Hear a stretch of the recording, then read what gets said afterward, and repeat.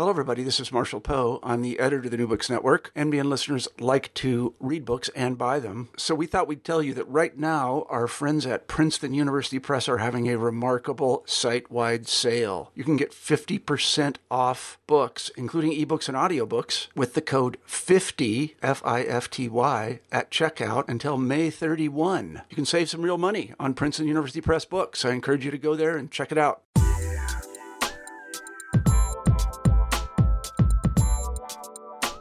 Welcome back to New Books in Science, Technology, and Society. I'm your host, Lance Thurner. Today we'll be talking with Professor Cameron Strang, Assistant Professor at the University of Nevada, Reno, and we're going to be talking about his new book, Frontiers of Science, Imperialism and Natural Knowledge in the Gulf South Borderlands, 1500 to 1850. And Cameron Strang's Frontiers of Knowledge examines how colonists, soldiers, explorers, and American Indians created and circulated knowledge about the natural world and its inhabitants in the Gulf South. Covering 350 years of imperialism, Frontiers of Science demonstrates both how critical the creation of knowledge about imperial borderlands was to expansion and competition, but also to how diffuse, contested, and unstable these networks were. Not only explorers, but slave owners and their slaves, American Indians, soldiers, bureaucrats, and merchants, and many others all participated in the production of knowledge and shaped the way that the Gulf South was known. So, Cameron, welcome to the show. Thank you. I'm glad to be here. So, as usual, I'd like to start with just a little bit about how you came to this project, which, as I read the book, seems so brilliant and like, how did nobody ever do this before? But then also, I can imagine as a graduate student, seemed hard to conceive. Oh, thank you first. And I'd say, yeah, as a graduate student, I didn't conceive it. I think the dissertation itself had a very different thrust. I had initially begun with the idea of doing this kind of circum-Caribbean history of knowledge, French, Spanish, English islands. And luckily, within my first year or so of graduate school, I realized that would be beyond unfeasible.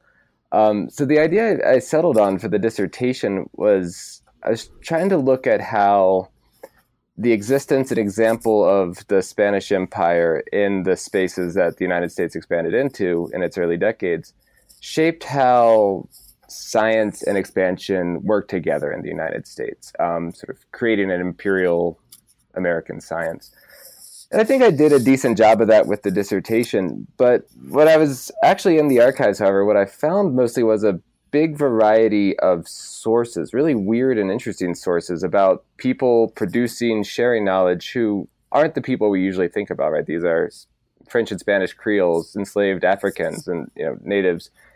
And what I decided to settle on for the book more than the dissertation was trying to reveal this broader world of American science, something that revealed what American science was beyond just these Anglo colonies and states on the eastern seaboard. And by using the Gulf South as an example, using this as a way of sort of unpacking what intellectual life may have been like in North America on the whole, in this vast continental space where the one kind of constant from the 1500s to the 1900s really was the persistence of imperialism and how that affected knowledge among all groups in the continent. Yeah, and so, I mean, in this book, right, no major scientific discoveries are made, and although a few luminaries of science lurk on the sidelines, they are certainly peripheral to this story.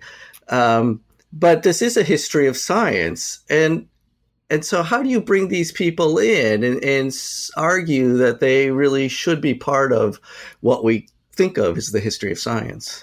I think it's more a matter of, getting away, and I'm not the first person to say this, getting away from a kind of teleology of looking for the next great discovery and the next thing that, changes how, European and Euro-American scientists think about the cosmos, and getting more into looking at how regular people understood nature. And some of these people were very highly educated, would have thought of themselves as men of science.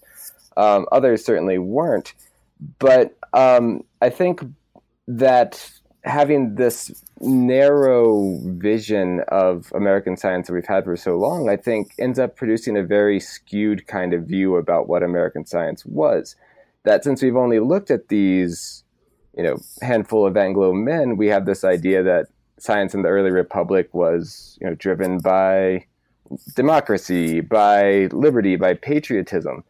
But once you start looking in the borderlands, that story falls apart right away. I mean, you have white folks, who speak English who are working directly against the interests of the United States. You find that oppression and inequality, far more than liberty and democracy, are the things that are contextualizing and shaping science for the vast majority of the continent, I think. So I think by taking this broader lens, even if you do lose some of the great discoveries, if you will, I think you come up with a more sort of accurate, if less edifying picture of what intellectual life in America was. Yeah, and so in this book, one of the things I love so much and I found so fascinating and could toy with in my mind for so long was how to use certain tools that we normally use in the history or sociology of science to look at Native American communities, to look at the function of or the work of African slaves and the contributions of Creole slaveholders and stuff. How did you do that, and what were the challenges of trying to extend those tools to these people that weren't working in labs and weren't on not all of them, on scientific expeditions and things like that? No, I appreciate you picked up on that. And I'd say to the extent that the book had a kind of methodology, that would be largely it. That, applying perspectives that are usually seen, limited to the history of science to, other fields, especially borderlands history. And by that same token, applying perspectives that usually come out of borderlands history or Native American history to the history of science. And I don't want to make it sound like it was easy, but it was, it was not unnatural for me in some ways because, my training as a graduate student was very much in, history of science stuff, but also borderlands, Native America. And it just sort of took a willingness to, think about, say, Native chiefs as scientific patrons, or to look at how, classic borderland issues like allegiance and identity play out among men of science. So it's, I think it's just a sort of willingness to ignore boundaries that we've sort of set up for ourselves in the profession. And luckily, well, we'll see if it turns out to be lucky or not, but I think that just the combination of things that I was interested in and read a lot of as a graduate student ended up informing each other in ways that, I don't think other historians of science have necessarily read so much in borderlands history, or other borderlands historians read so much in history of science to be able to do that kind of cross-pollination. Yeah, and so you were saying, one of the things was treating Native American chiefs as patrons of science. Can you elaborate a little bit more about how you're looking at that? Because I've certainly never encountered that idea before, and it's a fascinating one. Sure. So one of the big kind of borderland stories of the 16th and 17th centuries is the establishment of Spanish missions throughout Florida and New Mexico. And one of the things that scholars of these regions have been really interested in is why some Native chiefs decided to support Franciscans and the Spanish. And the answer is usually because it has to do with promoting, building alliances, looking for prestige goods, sort of adding the Spanish to Native traditions of how power and alliance work. And part of this that I've sort of added on to this literature is that these Native chiefs in the Southeast, these sort of powerful headmen of these called Mississippian chiefdoms, they start giving the same kinds of support to these learned Franciscans that they had been giving to learned native priests, things like agricultural surplus and gifts of temples or monasteries in the case of the Franciscans. And they did so for very similar reasons, because these Franciscans, just as native priests had done before, would bolster these individuals' power. And you even see some Franciscans siding with Timucuans, the Florida Indians, Timucua chiefs, against the Spanish during sort of disputes. And as historians of science have known for a while, right, in the 16th century, there wasn't really these clear boundaries between science, religion, and this was just as true for the Franciscans as it was for the native priests who had been patronized by these lords. So,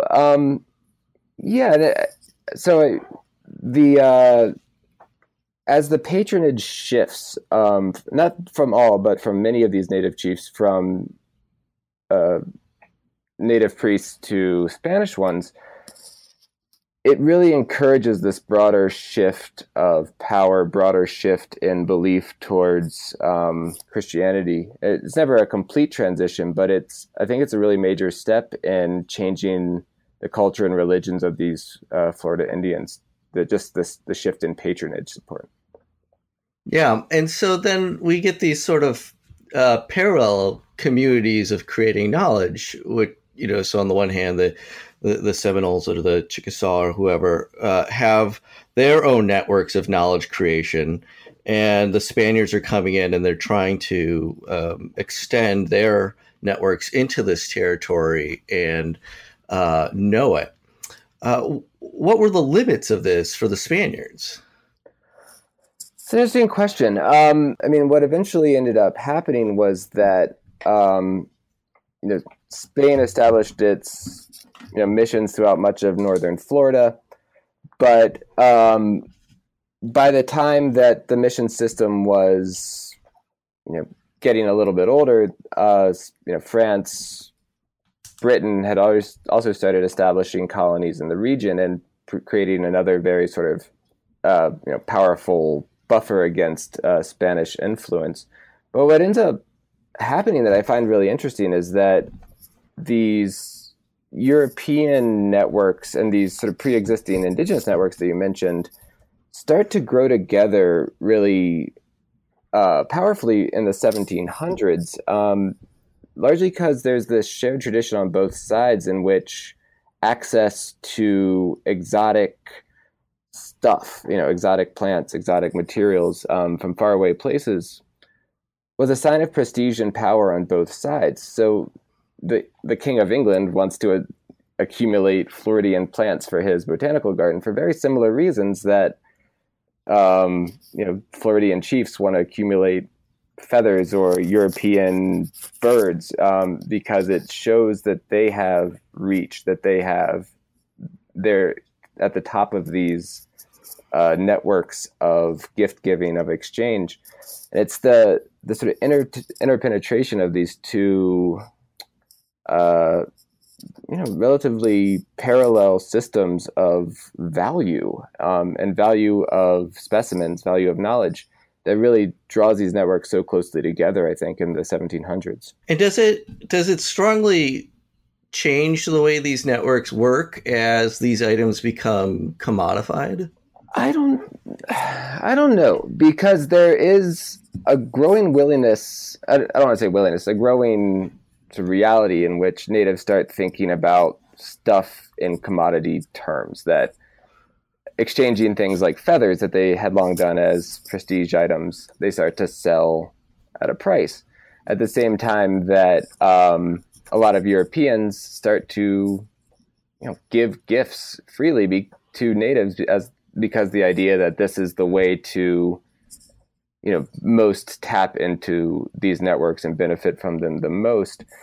So I'd say that commodities really become one aspect of this, because the boundary between a commodity and a natural history specimen can be pretty blurry, like deer skins, right? These were the big commodity coming out of the Southeast.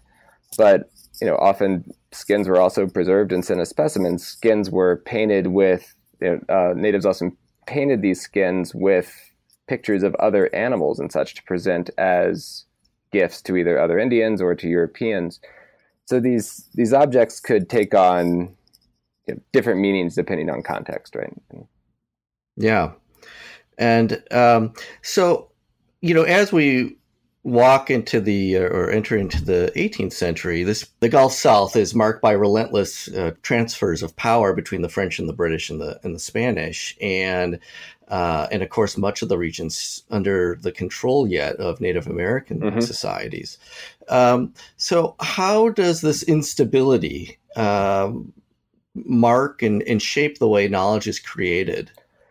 I think one of the big continuities really in this region, and I'd say in most of North America, at least until the early 1800s, is the persistence of geopolitical competition among European empires, and then between Europeans and native groups as well, and that this competition really drives the desire to accumulate knowledge on the part of European officials and also native leaders. That there's this belief, true or not, that knowledge contributes to power, and whether it's learning about what commodities exist, or an example that I explore in the book, learning about local geography. And it's really these sort of competitions between France, Britain, Spain that push geographers and cartographers in each of these regions to really step up their efforts to communicate with individuals on the ground, acquire as much knowledge as they can from them, and incorporate this stuff into maps. And these maps that they make are by no means aiming at objectivity. They're always, trying to take territory at each other's expense. English maps consistently put the boundaries of South Carolina south of St. Augustine. So, yeah, I'd say that this competition for empire, which was particularly intense in the Gulf South, but really played out across the continent, was an ongoing motivation for officials to seek knowledge and for individuals on the ground to produce knowledge, because they knew that their work would be valued by officials in these contested regions. So it really inspired people who might have otherwise looked for other outlets as potential ways to make connections, get money, to focus on geography, natural history, etc. Yeah, but so, I mean, many of these people are, quite consciously and intentionally contributing to the expansion of one or another of these empires. What do they do when the flags change? It depends.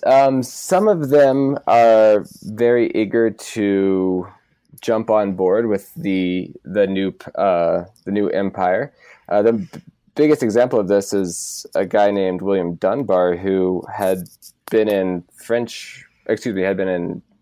British West Florida, then in Spanish West Florida, and then eventually in the U.S. territory of Mississippi. And he had profited from being an astronomer and a surveyor for all of these powers. And when the U.S. came to power, he not only was eager to reach out and create correspondences with guys like Thomas Jefferson, but he did so in a way that he knew that his power on the ground was extremely valuable to Jefferson, that there were not a lot of astronomers in this region, right, who could do the kind of observations needed to create maps and all of this. So he was able to really dictate the terms of this relationship. And I found it really interesting that the kind of networks he deliberately built with Jefferson and officials in the East were perpetuations of the kind he had developed under Spain. Spain also was an empire that was very overextended in this region and really relied on local men of science, local power brokers. And Dunbar was able to use the same kind of ties he'd built with Spanish governors in his relationships with U.S. officials. So it's not just that the individuals and their knowledge persists. It's the way that they connect with leaders persists. And this is largely has to do with from the initiative of guys in the borderlands. On the other hand, there are people who directly resist after the change of flags, and will continue to see the United States or another empire that took over the really confusing geopolitical situation down there, but and would continue to see them as enemies, and try to work against their interests.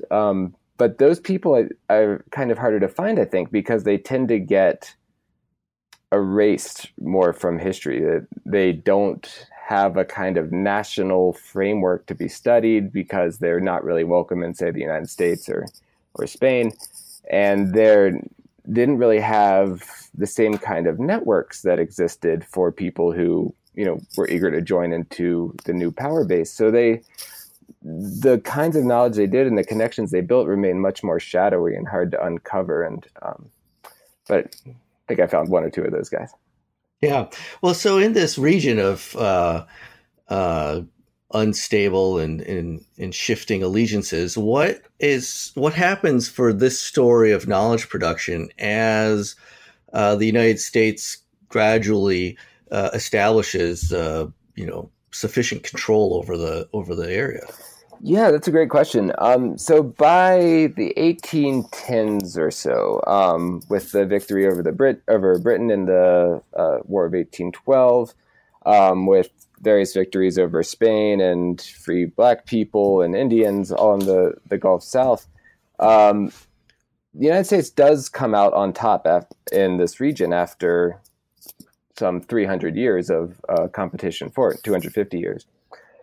And in a lot of ways, though, the kind of imperial context that had long been governing knowledge production in this region and the continent doesn't really change, because the same sorts of relationships and encounters that had fostered and shaped knowledge production for so long continued to do so. The most important of these, I think, was violence, and in this case, violence against enslaved blacks in particular. That this was something that Spanish governors had experimented with implementing as early as the 1560s, but had really gotten perfected by, in its evil kind of way, gotten perfected by Anglos in the Gulf South in the 1800s, who really mastered turning violence against people into experimental agriculture for profit. The other, another way that this older context persisted was these kind of long distance networks among, within the empire, that white folks in the Gulf South continued to relate in all sorts of ways with white folks in the Northeast, in DC and Philadelphia and Boston. But the ways that these networks existed really run counter to our assumptions about how knowledge was organized in the early republic, that we tend to think that places like Philadelphia or DC were always, at the center of networks of knowledge and patronage. But the kind of power and wealth that these Gulf South planners were able to amass through violence against blacks enabled them sometimes to become patrons that offered support to scientists coming out of Philadelphia, support that dwarfed anything that governments or Eastern institutions were giving at this time. So I think that example really drives home how the United States, even after establishing power in this region, continued to operate in a lot of the same ways that European empires had operated for so long. Like one of the, in the last 20 years or so, the big revelations about science and empire is how these are organized with polycentricity.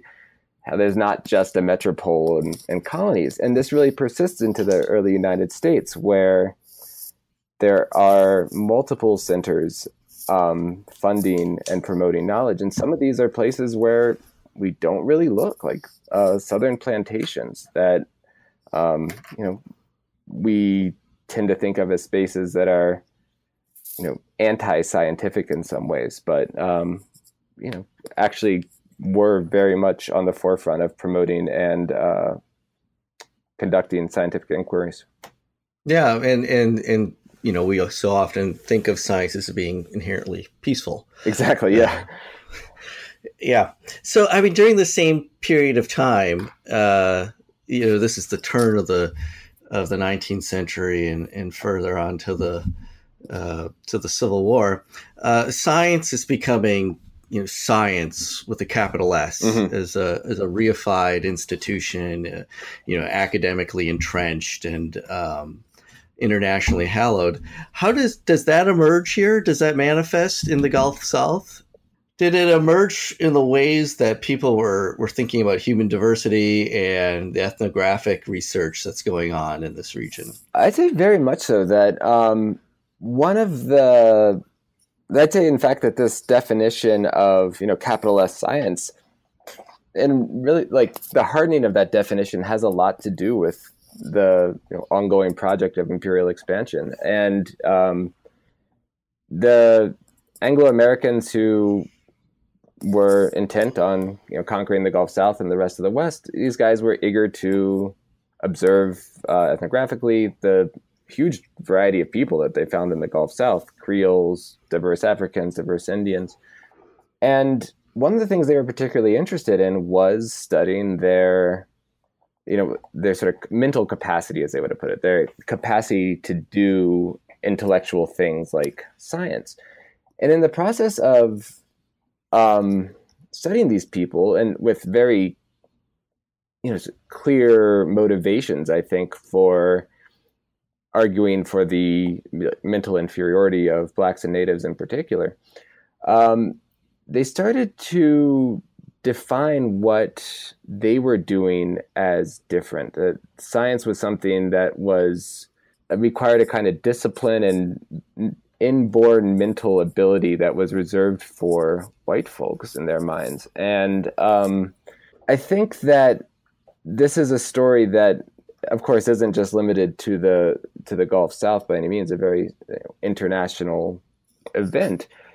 But I think there is a really telling example here in the Gulf South that would find parallels when looking at European expansion into Africa and Asia around this same time. That it's part of a global story of imperialism and ethnography, and defining not only others but defining yourselves in contrast to them, and justifying your own fitness for empire. And I'd say it was sort of indicative of a larger international trend at this time, where Europeans and Euro-Americans are, eager to justify their own, fitness for empire, fitness to dominate, and that the observations of these ethnographers also ended up having very long historiographical legs. I'd say that when 19th century Anglo historians wanted to write about French Creoles or natives, they would have looked to the writings of these ethnographers, and a lot of things that we have long dismissed as kind of the biases or prejudices of Anglo writers like Francis Parkman or guys like this. A lot of their writings, though, were probably based on what seemed like good science at the time, the observations of these supposedly credible Anglo-Americans. So I think that these ethnographies that emerge out of this moment of conquest that are being written in the 1810s, 1820s, they end up shaping how we think about the intellectual history of the rest of the continent. In fact, have sort of created the myth that I really hope to dispel in the book, that the rest of the continent didn't have an intellectual history, and that intellectual life and science were something that took place, where Anglo-Americans were in the East and didn't exist in the rest of the continent. And, hopefully the big goal of the book is to reverse that longstanding argument. Yeah. I mean, so one of the things that's very impressive about this book is, as I read it, is going through the research that went into this. So many of these figures are maybe not entirely unknown to historians, but are certainly not known in this way and in this depth. And there are hundreds of individuals here, probably. How did you do this research, and how did the doing of it and the shapes of the archives shape the way this project came about? So first of all, I'd say that I hope that ends up being a plus, right? Like there's always a level of doubt, right, where you're writing about these hitherto little known people, and I think I agree that the bulk and quantity of these people that I've found hopefully ends up showing that even if none of them in particular have been noticed before, the sheer amount of these people who are doing this kind of stuff reveals the importance of this world, right, and its viability. In terms of research, a lot of it has to do with archival serendipity, I guess. That, as I said, I sort of dove into the archives looking for these connections between Spain and the United States. And while looking through archival catalogs and such, I tend to look for headings like science, natural history, botany, medicine, geography, and a lot of times these would lead me to people who I hadn't heard of before, guys like Thomas Power, Francis Facio, and for the ones that I ended up pursuing in the most depth in the book, it was individuals who the first or usually the sources I found about these people seemed interesting enough and weird enough that I couldn't really stop myself from keeping an eye out for them further, right? So I'd say I'd find something about someone in the records of the Archivo General de Indias.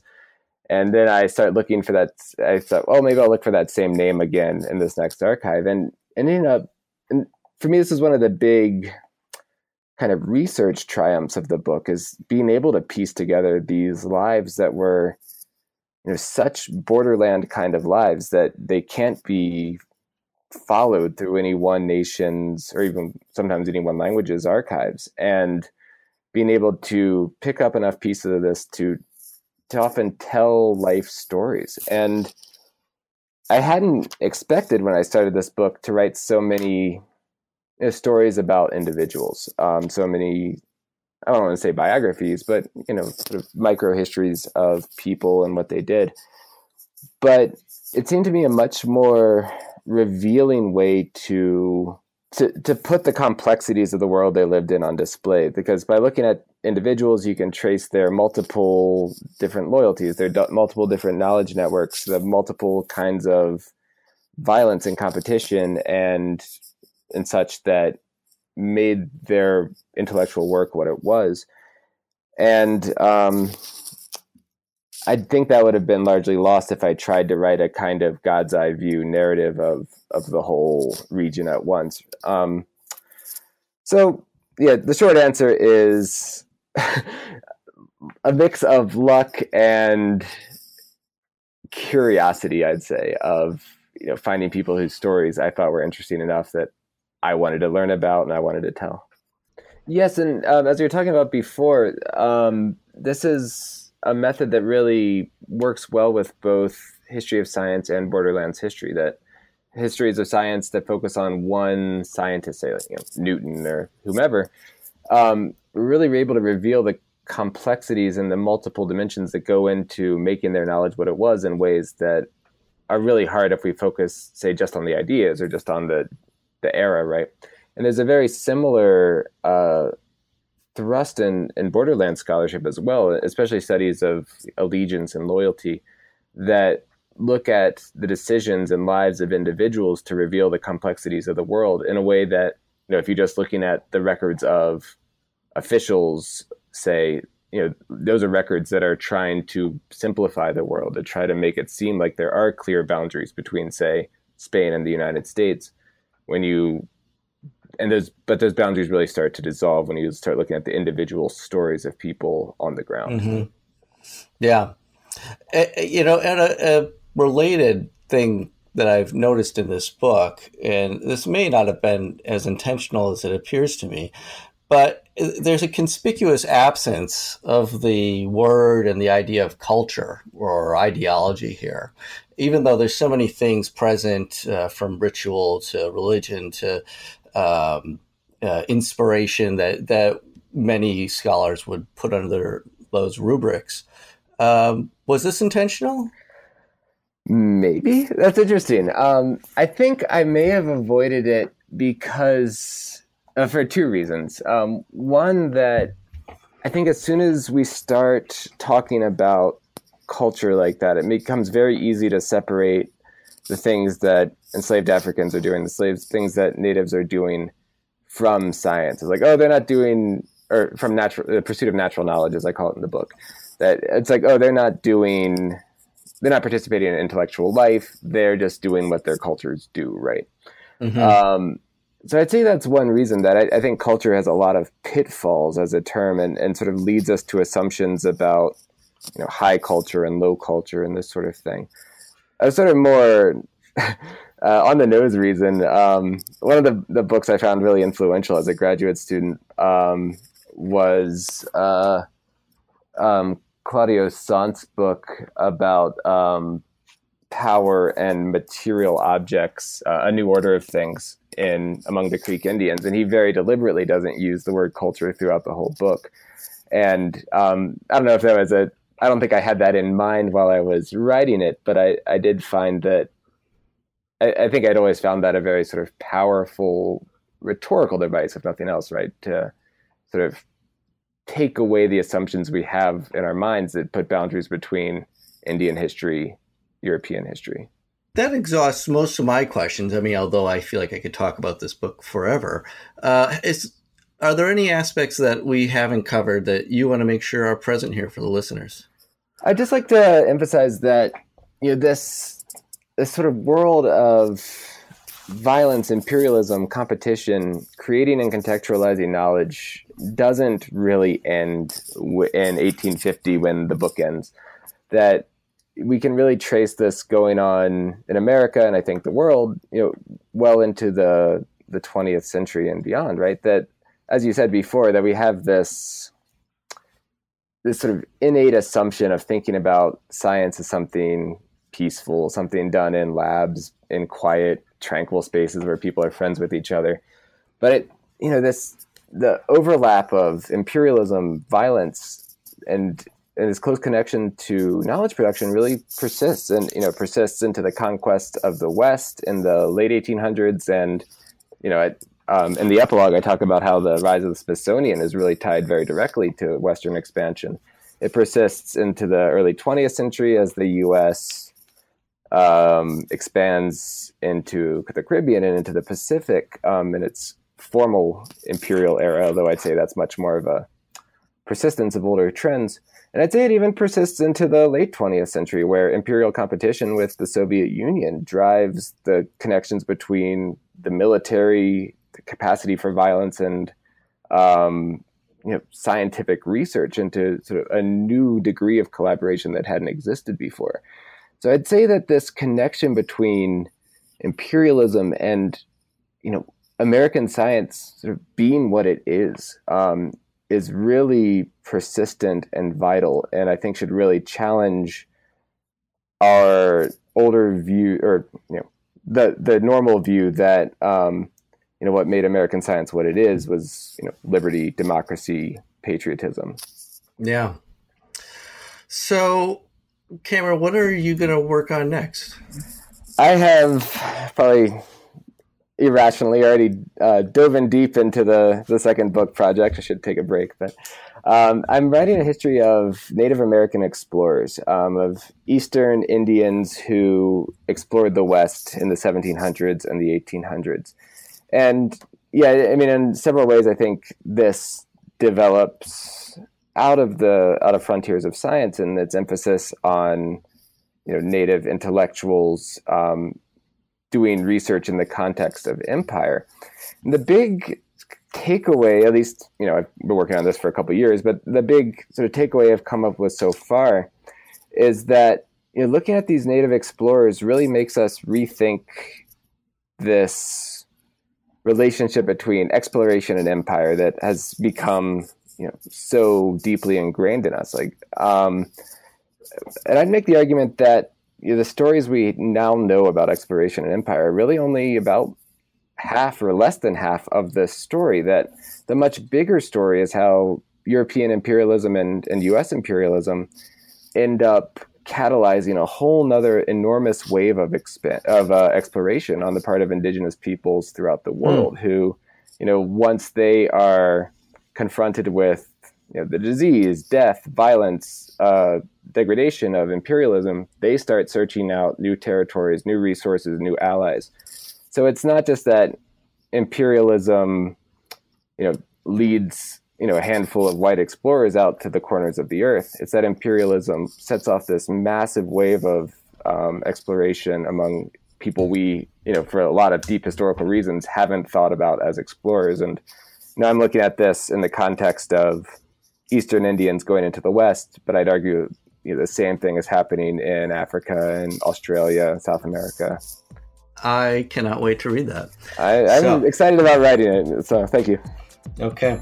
Well, Cameron, thank you so much for your time. This has been great. Thank you.